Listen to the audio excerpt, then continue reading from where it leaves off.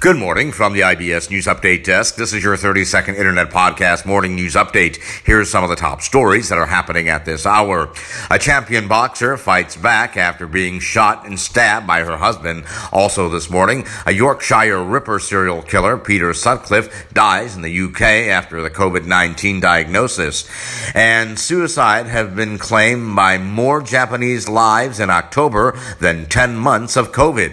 And that is your 30-second Internet Podcast Morning News Update for now. We'll have more podcast news updates throughout the day. Until then, from the IBS News Update Desk in downtown Chicago, I'm Nicholas Anastas, wishing you a very good morning.